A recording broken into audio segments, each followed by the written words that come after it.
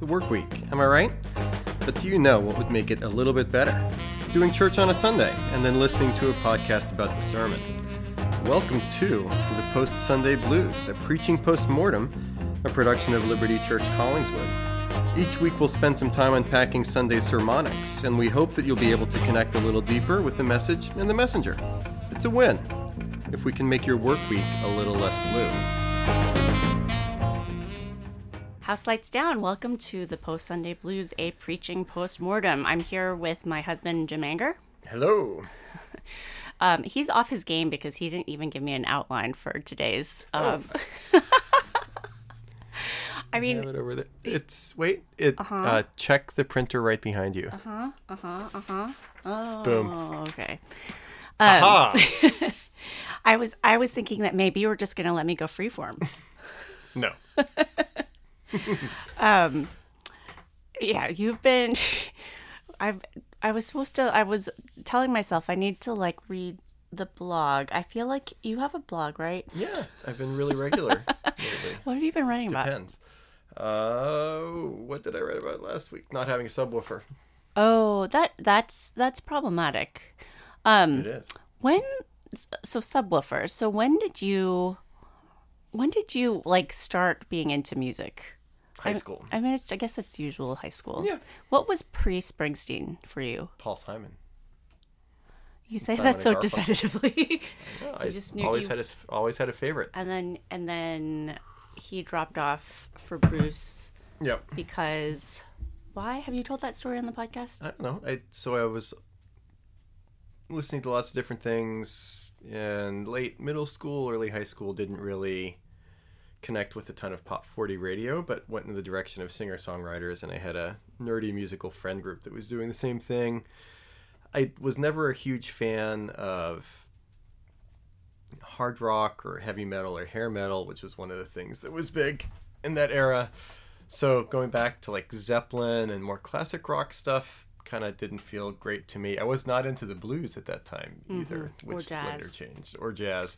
So went in the singer-songwriter direction, and whether with Simon and Garfunkel or solo career, Paul Simon I thought just had a way with words and a way with tunes. And then when I discovered Bruce, I realized that I could have my songwriting cake and listen to my rock music too.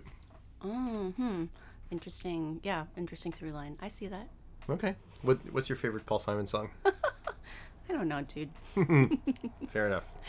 Okay. Let's jump in to Call It Stormy Monday, where we talk a little bit about this sermon, the last of a sermon series in which all of the Liberty Communion. Can you explain communion, by the way? I feel like we launched into calling the Liberty Communion without, I don't know. I didn't notice why when it changed, but I don't think it's particularly intuitive of a word choice, personally. Well, hopefully our consistory members who listen to this podcast will know the answer. About a year and a half ago, all of the individual leadership boards of the churches in the Liberty Network signed a recovenanting document where we were re-upping with the Liberty Network for this next season. And the leadership team, and part of that process, felt like if this was a season in which we were leaning into relationship and mission with one another, and this is the first time that we had ever asked leadership boards, aside from lead pastors, to be a part of the Liberty Communion, so that was a growth step for our network. We just came to the conclusion that both to signify a new phase and also because network was not a strong enough word that we were hoping would connote the thick relationships between the Liberty churches, we happened upon communion from Steve Huber, mainly from the Greek word koinonia, which occurs all over the place, often translated as fellowship, but not always. And so we are not just a network of churches, sort of like you have a social network or a friend network. When you like some of them, you don't like some of them. You keep in touch with some, you don't with others. But we're a communion in it together for each other. Okay. But good question. And part of that transition, too, was as we decided, hey, let's change things from Liberty Network to Liberty Communion of Churches, there was this really long period after that where people were calling it both things among lead team and lead pastors until one lead team member put his foot down and said, people, this change is never going to happen unless we police ourselves to never say Liberty Network. And that I felt like that was an inspiring moment from that leader. You felt like that leader was just kind of needed to put his foot down. He was very handsome too. Wow. What inspiring. What punishment did this leader enact on people who use the term Liberty Network? There was no punishment because it's all about positive relationships. I feel like I'm going to start calling it the leader, the Liberty Network now. Okay. It speaks to me. You do your own truth when it comes to the Liberty Network. That's our new mission statement. Do your own truth. So as it relates to that, like, can you tell me a little bit about the question here in Call It Stormy Monday is often, what are you burdened to get across? So conceptually, as a communion of churches, what are you burdened for the communion of churches to understand from this passage in this sermon?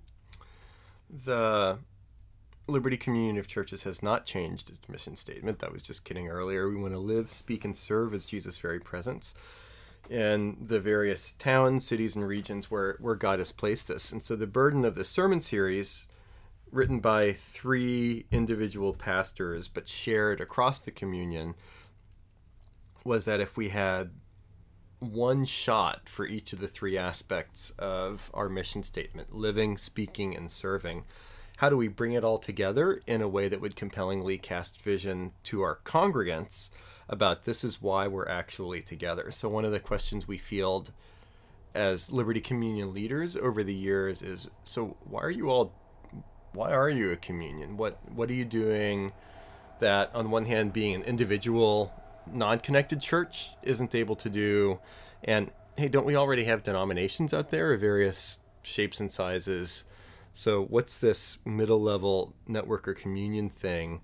What are we doing by being together? And a large part of the answer is we're living, speaking, and serving together. So we wanted to cast a strong call in that direction. Yeah, makes sense. Anyone like the order of live, speak, and serve? Was there specific? Is it just because of how it sounds when you say the words together? So the mission statement was developed by primarily Steve Huber and Jared Ayers. That would have been Liberty Riverwards, Nay East, and Liberty Center City before we actually moved back into the area. So we don't have a super... When we first were familiar with the Liberty Communion in the early 2000s, when we were not part... When people were smoking on the front porch. There was... So the 3 core values, worship, community, and mercy, were always in place. But the mission statement came later by a few years. And so I don't know. But I think there is both, lyrical flow to live, speak, and serve. But then also, I think there's a conceptual order there too. Yeah. When living is the deepest level, it affects everything. And if in the beginning was the Word, and the Word was with God, and the Word was God, there's something centrally verbal about Christian witness. Speak, but then it doesn't stay there.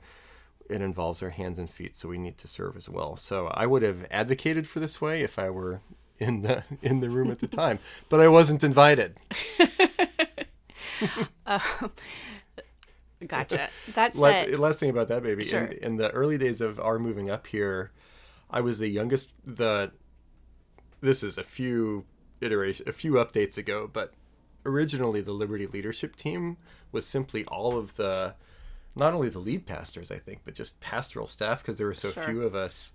And so for our first couple of years here, I was the youngest, if not by age, but close to it, person in the room with the greenest church. So I was just sort of the court jester for a while, where there were all of these more seasoned pastors that had actual churches that they were leading, and I was just happy to be in the room and make fart noises every once in a while. Telling people about our wine parties and wine tastings. How times have changed. I also joke to people that Liberty leadership team is a war of attrition, but we are. Here you are. We are winning. Yep. Okay, well, let's move on to Sun Studios, The Presence of the Lord. As you think about when you were coming up with this idea, this concept of Speak and Serve, how did you come to this passage to represent service? So I don't know if you're asking this knowing the answer or asking it for the audience, but either way, so... Was I supposed to know this answer? Not necessarily, but I did not choose this passage. So when Matt Harmon and I first were working on this sermon series idea for these three, Matt had the idea. So the original idea was that between Matt and me, Liberty Mainline, that's where Matt Harmon is, we would write the three sermons, Live, Speak, and Serve. But Matt had the idea, hey, Vito Baldini, our regional director of Justice and Mercy Ministry, his primary place of attendance, he's not the lead pastor or pastoral staff in any specific church, but he's most of the time at Liberty Mainline as a congregant. He said, hey, it would be really easy for me to ask Vito, and wouldn't it make sense for the Serve sermon to be written by our director of, effectively, service? And whether it was me with my Live sermon, Matt with the Speak, or Vito with the Serve, we had freedom to... I see. Choose your own passage. Choose your own adventure. Oh. And part of that is I wouldn't have wanted somebody else to tell me what passage to choose for Serve, so I returned the favor to Matt and Vito. However, you would be fine with handing your sermon off to someone else to preach. There are many two-way streets, but not all of them are. I am super curious to know how the execution went out, or how people actually felt about preaching other people's sermons. Actually, that could be asked to you. I'll ask that in Muddying the Waters, but you can start thinking about it. So tell me more about this passage as you approached it with the eyes of someone who was going to be preaching someone else's sermon. Which I've never done before, I think. No, years and years ago, I take that back. There was a time during the Liberty Collingswood early stages when, in the course of our fiscal year, we were really, really behind on budget. So I emailed out to the other pastors and said, hey, does anybody have a really great sermon about giving? So I stole from Jared Ayers. I attributed it at the time. I told people at the beginning of the sermon, this is not mine but Jared's, which actually made it easier to preach on. Hey, everybody, if you want this church to survive, Liberty Collingswood is not funded on angel wings and rosary beads, but we actually need people to give in our midst. But then if it would have come across too harshly or wrong, it's like, hey, don't shoot the messenger. This was Jared's sermon. So uncle instead of a dad with that sermon. I guess I was here. So I didn't do any commentary work on Ephesians chapter 1, but I mentioned, I think as the preamble to the sermon, that even though the sermon text is Ephesians 2, 1 through 10, and preachers have the freedom to do this, Vito pretty much just focused on the last verse, which highlighted to me what I mentioned as some of the interesting interpretive history with Ephesians 2, 1 to 10, where... This is one of the great statements of salvation in all of the scriptures. Verse 1 to 9, you have faith alone, grace alone, Christ alone. We're saved by grace, not by works, so that no one can boast. And if you remember, Scott Flovin spent a good bit of time, or his talking about Ephesians chapter 1 in the sermon that he preached on January 1st, also talking about all this salvation stuff. For by grace or Ephesians 1, for he chose us in him before the foundation of the world to be homely and blameless in his sight, and so on. So tons of stuff about salvation, which whether Vito in his sermon nor in mine did I spend a ton of time unpacking, wasn't the purpose of this specific sermon. But then you have that last verse, for we are his workmanship, created in Christ Jesus for good works, which God prepared beforehand that we should walk in them. What does that mean? It seems that there is less remarked upon in the Presbyterian and Reformed tradition, in which I locate myself, about, so if we're given this awesome salvation in Christ, what are we going to do about it? And the answer is God has prepared us for good works. Right. How do you see this being played out in the sermon? I'm looking. Finding it more difficult to ask you questions when you weren't authoring the sermon. So, very interesting. Maybe.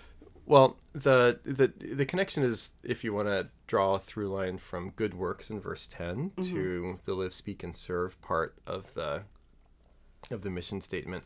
What what I was also interested, I didn't go as explicitly in this direction. So from an interpretive perspective, you shouldn't leave off verse 10 for the sake of verses 1 to 9. Mm-hmm. You could also take that in a theological or systematic theological direction. So historically, in our tradition, we love to talk about the sovereignty of God. God is in control of all things. He leaves nothing to chance, including and especially our salvation, where God is sovereign in his grace to us.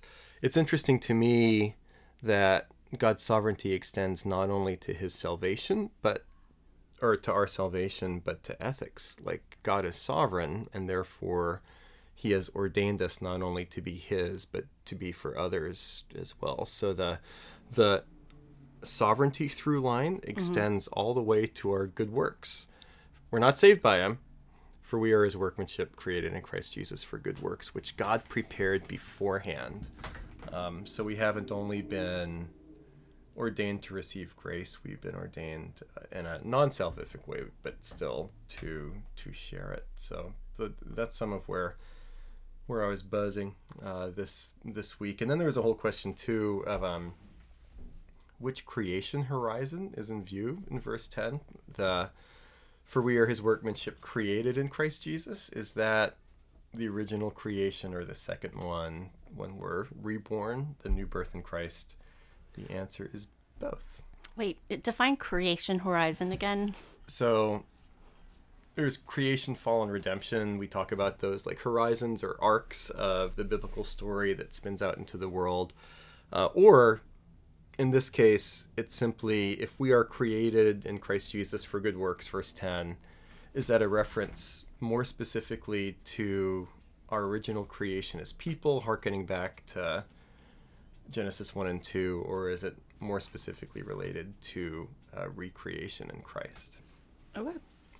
And because for Paul, in his eschatology, his understanding of the last things, in Paul's mind, last things are tied very closely to first things. So we can talk about both how God created us with human dignity, which was a main theme of this sermon from Vito, but then we're also recreated in Christ to carry that mission forward. Right. Good stuff. I forget, was that a hand signal that we can move on, or one Yes, that we're staying? There we go. Let's move on. I've forgotten our cues. We'll do a My refresher. brain, I will say to the audience, like a little inside scoop. This is like one of our first times. That's not the first time, but it's an afternoon podcasting time. Not sure the afternoon works for my brain quite as well. Well, you did just get start your new job a couple weeks ago, and so not only are we recording in the afternoon, but you have put in a full day of work more or less by this point too. Right. So I'm a little draggy. But... And I've just been couch surfing with my stomach bug. So both fun times. there we go. So muddying the waters, let's ask the question of how was it like to preach a sermon that you didn't write? I had this in a different section, but may as well. What was fun or difficult about constructing the sermon? Okay, so how is that? What section do you have true. it in? That's true. You're right. I hope it was fun for all of the pastors with whom we shared these sermons to give them pre-made sermons that they could lightly edit. And so that part it was fun for me to give. I hope it was fun for others to receive. It was not fun for me to receive. So this is not my cup of tea. It's sort of like, and maybe I mentioned this on a previous podcast. Ironic. When you're holding a baby and you realize it's not your baby. This is only you. There are plenty of. I love holding other people's babies mostly. No, it freaks me out. So So I found myself looking into the eyes of this baby that was looking back at me, gurgling and smiling, and then I was like, "Hey, you're not mine." So I had that experience multiple times when writing the sermon, and also because my sermon preparation process is, I think, fairly unique. Not that it's better than anybody else's. Hopefully, it's not horribly worse. But it was hard to implement. Having to jump on somebody else's sermon train. So by the end of this, I used Vito's basic structure, and his sermon was really, really great. It just wasn't It wasn't mine. your baby. And Other people's babies are Usually pretty great. Everybody's baby is a One great fun baby. fact is that I don't do this anymore, but I used to, like, before we had kids, if someone had a baby, I would, like, ask to hold the baby, and then I make you hold the baby. Forcibly. Just to, like, make sure that you knew how to hold the baby. And then Practice when time. I had kids, when I had babies, I should say, I would Our frequently... babies are... Our babies. I would frequently, like, hand our babies to someone, to men specifically who were married, Right. but didn't have kids, because I wanted them to have the same experience of knowing what it feels like to hold a baby. Well, please know that I don't believe that exercise helped me at all. But if it helped you picture me as a father, then I guess it achieved something after all. But point being, yeah, You didn't like preaching other people's sermons. Is this just a like other people's babies. personality thing where it's actually like a control thing? It's just Is it I don't know. I don't not controlling. I am super curious to hear how other people found the same experience. PostSundayBlues@gmail.com. Oh wait, you mean the other pastors? We'll debrief with them too. Yeah, so this was about it ended up being about 2/3 to 3/4 me, and then about 1/4 to 1/3 Sure. Vito. Sure. But so this concept of serving and being and doing good works that God has called us to do in advance. Yeah. What's the specific burden for you behind this? Well, I think, and this is something that was very front and center in Vito's sermon too, so I need to give him credit here, emphasizing Imago Dei, the image of God from the creation story, specifically through the lens of what that means for human dignity and value. So Vito continued to pound and pound and pound during the sermon that all human beings, rich, poor, skin tone, ability level, etc., we all have supreme inherent value by virtue of our creation in God's image, even when we don't treat ourselves as if we do have that value. And so Vito just deployed that in a lot of different directions. And and he used the phrase at one point, which I retained in this sermon, that if human beings are of supreme worth, dignity, and value, then of all places in the world, the church should be the place where human dignity is cherished, upheld, delighted in, and practiced, which is a interesting way of thinking about the church that I haven't spent a ton of time thinking about, and interesting yet to pursue at Liberty Collingswood, at other churches in our communion, more broadly. Do we cherish human value and dignity in how we think of and treat one another? It's a good question.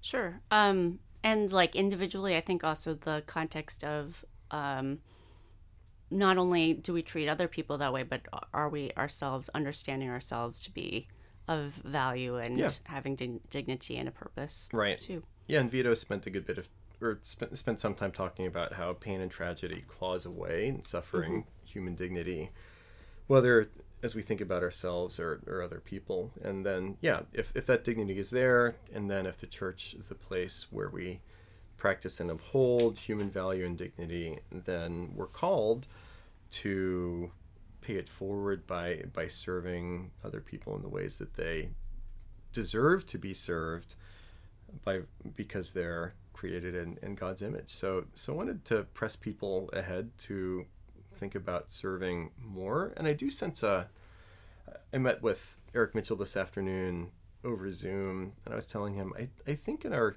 church there is a little bit of a growing interest in re-engaging some of those service muscles. I think so. I may have said during the sermon, and this was an ad lib, I hadn't planned on it beforehand, in some darker, cynical COVID moments, I did think like, hey, if we hang out the shingle for a service project or one kind or another, will there ever be a time in the history of our church or our world when people will show up for stuff again? And we tried a couple times for various things, and and I'm not blaming any specific people. It was just a function of where everybody was culturally. But maybe people are Nobody ready again. showed up. Yeah. And so this is a time when maybe we can show up a little bit more. And I enjoyed developing the idea a little bit. And this isn't something that I thought of before about individuals and families. Maybe you should find your niche where we can't serve everybody in every way, but why not think through your gifting, your talents, your bandwidth to say, this is a specific aspect where either I or we can really dig in and serve in a way that makes a difference. Yep. Find a niche, and we want to be that as a church, the polite yet persistent server that constantly asks you, hey, you say you're here for drinks, but here's a menu. Would you like to order some food? Right. So the challenge for you, well, not challenge, but you're going to continue to be that server to try to provide opportunities. Exactly. Not just me as an individual, but our other leaders and that sort of thing. As our son Micah has begun working as the first server in our family. I don't think you or I were ever servers. Nope. Josiah, our first, was not, but now Mike has broken the seal. Mm-hmm. Doing a good job. Westmont Diner, good place.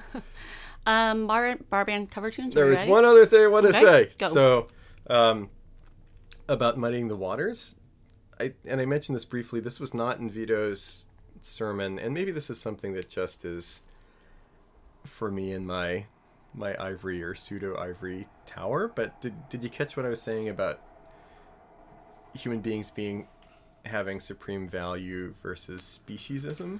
Right. The leftist perspective of.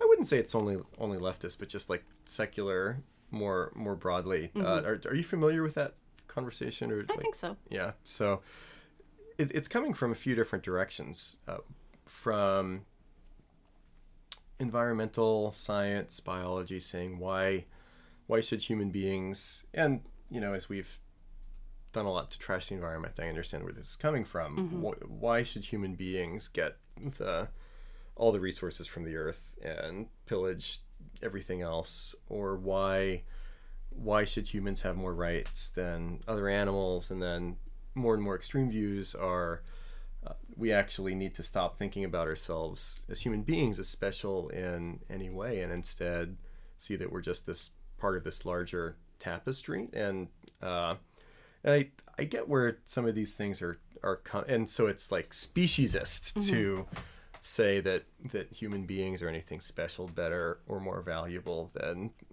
anything else. It's in philosophy and ethics. It's also in science fiction right now. I've heard a lot of these conversations. So Star Trek, and I'm not a huge Trekkie, although I know at least a couple of our listeners are. And you're a semi-Trekkie, right? When I was growing up, but not now. So more recently in Star Trek, there's been observations that even if Star Trek from the very beginning was founded with this ethos of inclusion and representation across species and galaxies, why is it that the stories always focus on the humans? And why is it that the humans are the ones that always are the commanders of the ships, and the alien races are the ones that are down below? And and which I think does fit, like, from the very beginning. Or you watched The Next Generation, right? Mm-hmm. Do you remember the one line that was changed in the intro from the original? No, I don't remember. Okay, so to boldly go where No one or no man. yes, Yeah. so No Man Has Gone Before was the 1960s version, updated to No One because girls can be in space too, which is absolutely true. And then so I think those conversations are fairly germane to the Star Trek world.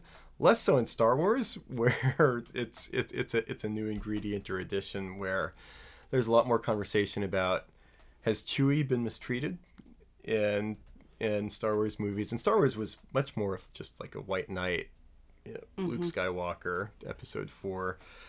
So there's conversations about alien rights in the Star Wars universe,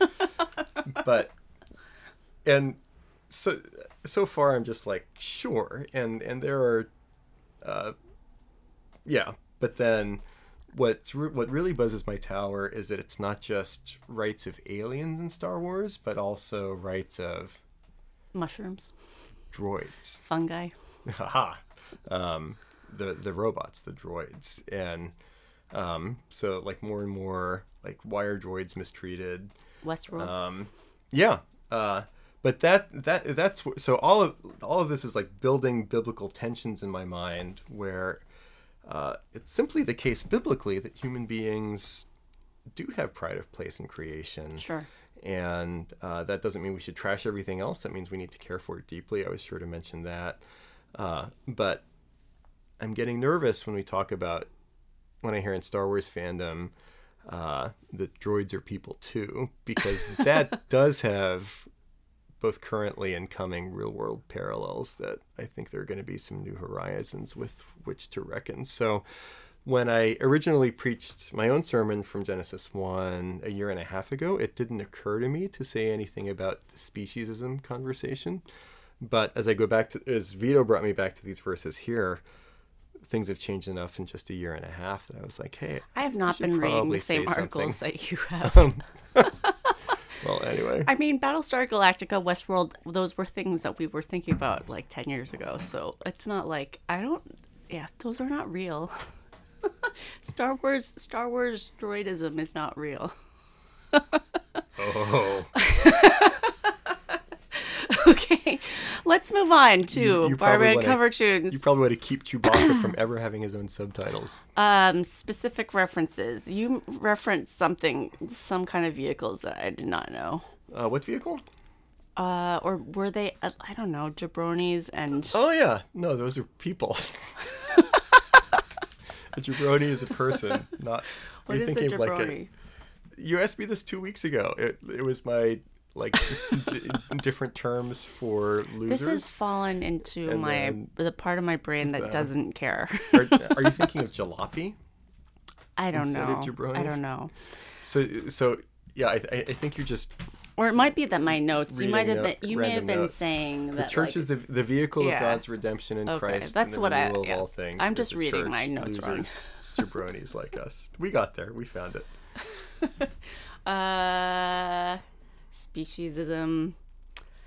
You referenced our friend James. Yeah, it was a little bit of a trip down memory lane with old James. What do you have to add about? He would get so mad at me for buying I almost cheddar. What you're about to say. Cheddar that was not yellow. Yeah. Like I would buy like white cheddar instead of yellow cheddar. It'd be like the same. Like he'd say sharp cheddar or extra sharp, and so I'd make sure to get that part right. But I don't know. For a while, I had a food Nazi phase where like any additive product at all. I was very into not having additives, so I felt like white cheddar. Also, I felt like white cheddar tasted better, which I don't know if that is actually true. But he would get mad at me and make you run out and buy yellow cheddar.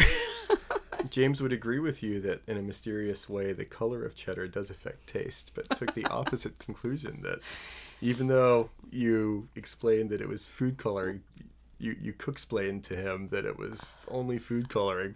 He never bought it. And so... Yeah, he was so annoyed. He'd make you run out that morning, Saturday morning, to go He didn't make me, but it was one of those things where a couple of times he would use the white cheddar, but then during the meal when he's eating it, he'd grumble and say, it's like, it's not quite sharp enough. Mm-hmm. So we gave in. Do you remember the fire alarms? Yes. Yep. Yes, and I've heard you tell that story like 10 million times. I wonder how many people congregation. I don't think you've preached about it though, so that's okay. Yeah, I don't usually go into that much detail with a story, a specific person, but in Vito's original sermon, he may have spent as much as 10 minutes total talking about his friend Robert. I couldn't figure out a way not to insert a personal story there, and didn't see enough of a reason not to. That I think that's a good illustration of someone who feels like they maybe are not, that they're taking from a congregation, but they're not. They're adding more than they understand themselves. Yeah. And the rhetorical purpose behind me sharing the second story about the car was not just for me to get to a punchline or tell a funny story about living in the city, but the moment where we were laughing and crying together in the home meeting, I hope illustrated that the relationship with James that we and others had with him and he with us was deep, rich, and multivalent, where he wasn't a project, he was a person. Right. And you can't share gallows humor like that with somebody that's just been through a hard thing unless there's a lot of relationship and respect there. So there is a method to the storytelling madness this weekend. Which is why he felt comfortable complaining about my yellow versus white cheddar. He was not to be convinced that white cheddar is better than yellow cheddar. The only other reference I have is like you were humming something at the beginning of the sermon. I was. Yeah. So dumb. So it was a prophetic humming, as it turned out, because it was not the prophetic. Eagles like fight you knew song. that they were singing. They're playing. It's not prophetic to like. So are you gonna be humming all season next year? Maybe. Don't say I can't. Yeah, so we had, let's see, there was a nice reference to the Eagles fight song at the very beginning. If you're only listening to the recording of the sermon afterwards, I don't think that made it on. Although Becca, why not if it didn't? I'm just kidding. Becca does a great job. Vito also included a quote from a Old Testament scholar, Gordon Wenham, about Genesis. I think I added the Mark 10:1. Oh, and Vito included this really nice prayer of his at the end. I'll need to ask him where he got this from, but this was what I used as the conclusion of the sermon. O God, to those who have hunger, give bread, and to us who have bread, give hunger for justice. Not a bad quote. And then from there to Guitar Slim Pickings as it relates specifically to references at the end of the sermon as well. Vito had this really, really good but long quote from N.T. Wright about human beings created in the image of God. We are made with an inborn sense of the just and the good and the need to serve one another, like a faint tune that we hear in the back of our head, sort of like the Eagles fight song. And a really good quote, but it was just too I couldn't figure out a way to It really worked in Vito's sermon, but I tried to parallel park that quote a couple of times into the sermon, but I couldn't figure out how. And then I thought about shortening the quote, but that didn't really work either. So just big problems. It was a big mess. So there was an N.T. Wright splatter on the cutting floor. You were so funny. I wrote down my own little extra Guitar Slim Pickings. When you were talking about dignity and justice of humans or whatever. Yeah. Earlier that morning, I had gotten a email from DoorDash who, like, I was driving DoorDash for a while in the fall. But they were sending me, quote unquote, good vibes for my birthday. And I was thinking about, I don't know, that came to me when you were talking about, like, wanting to understand your own dignity and value, and just thinking, I'm being sent good vibes by DoorDash as a delivery worker. I don't know. How did that make you feel? Did it make you feel seen and loved? Our world is kind of funny. Anything else? I don't believe Things so. you wish you could redo? Howlin' Wolves? Any Howlin' Wolves? We don't. We're a little slow in the new year with Howlin' Wolves. Must be the dreary weather and stuff. But the email remains the same. postsundayblues@gmail.com. Maybe I need a new way to say it. I think maybe you need let's throw out another question for listeners. What do you want to ask them? We will have a question for next week. You're the host. Your both of us brainwaves are slow today. I'll be better by this coming Sunday. Any other things we need to announce about upcoming things? So there will not be a Post Sunday Blues this coming week. Steve Huber is preaching Communion Sunday, and there's just not a time window for me and Steve to record after that. So the Sunday after that, we are picking up, and we'll have a nice long stretch of sermons back in Genesis. So it'll be fun to get back to that regimen and program. And just to let people know too, the Lenten sermon series that we're going to do this year is going to be a resumption of the Genesis sermon series. So we still want to cover as much of Genesis as possible this year, and especially because we've had these Liberty Communion sermons in January, plus an Advent sermon series. It's actually been a little while since we've gotten back to Genesis, so I'll really enjoy that good old rhythm of opening some dusty commentaries, beginning a sermon prep cycle saying, I have no idea how I can get a sermon out of this passage, and then flipping the switch to panicking. I have way too much to say. This sermon's going to be horrible because I have nothing to say, and then the sermon's going to be horrible because I have too much. It's an exquisite sense of fear. Sounds so fun. Thanks for listening, guys. How was it?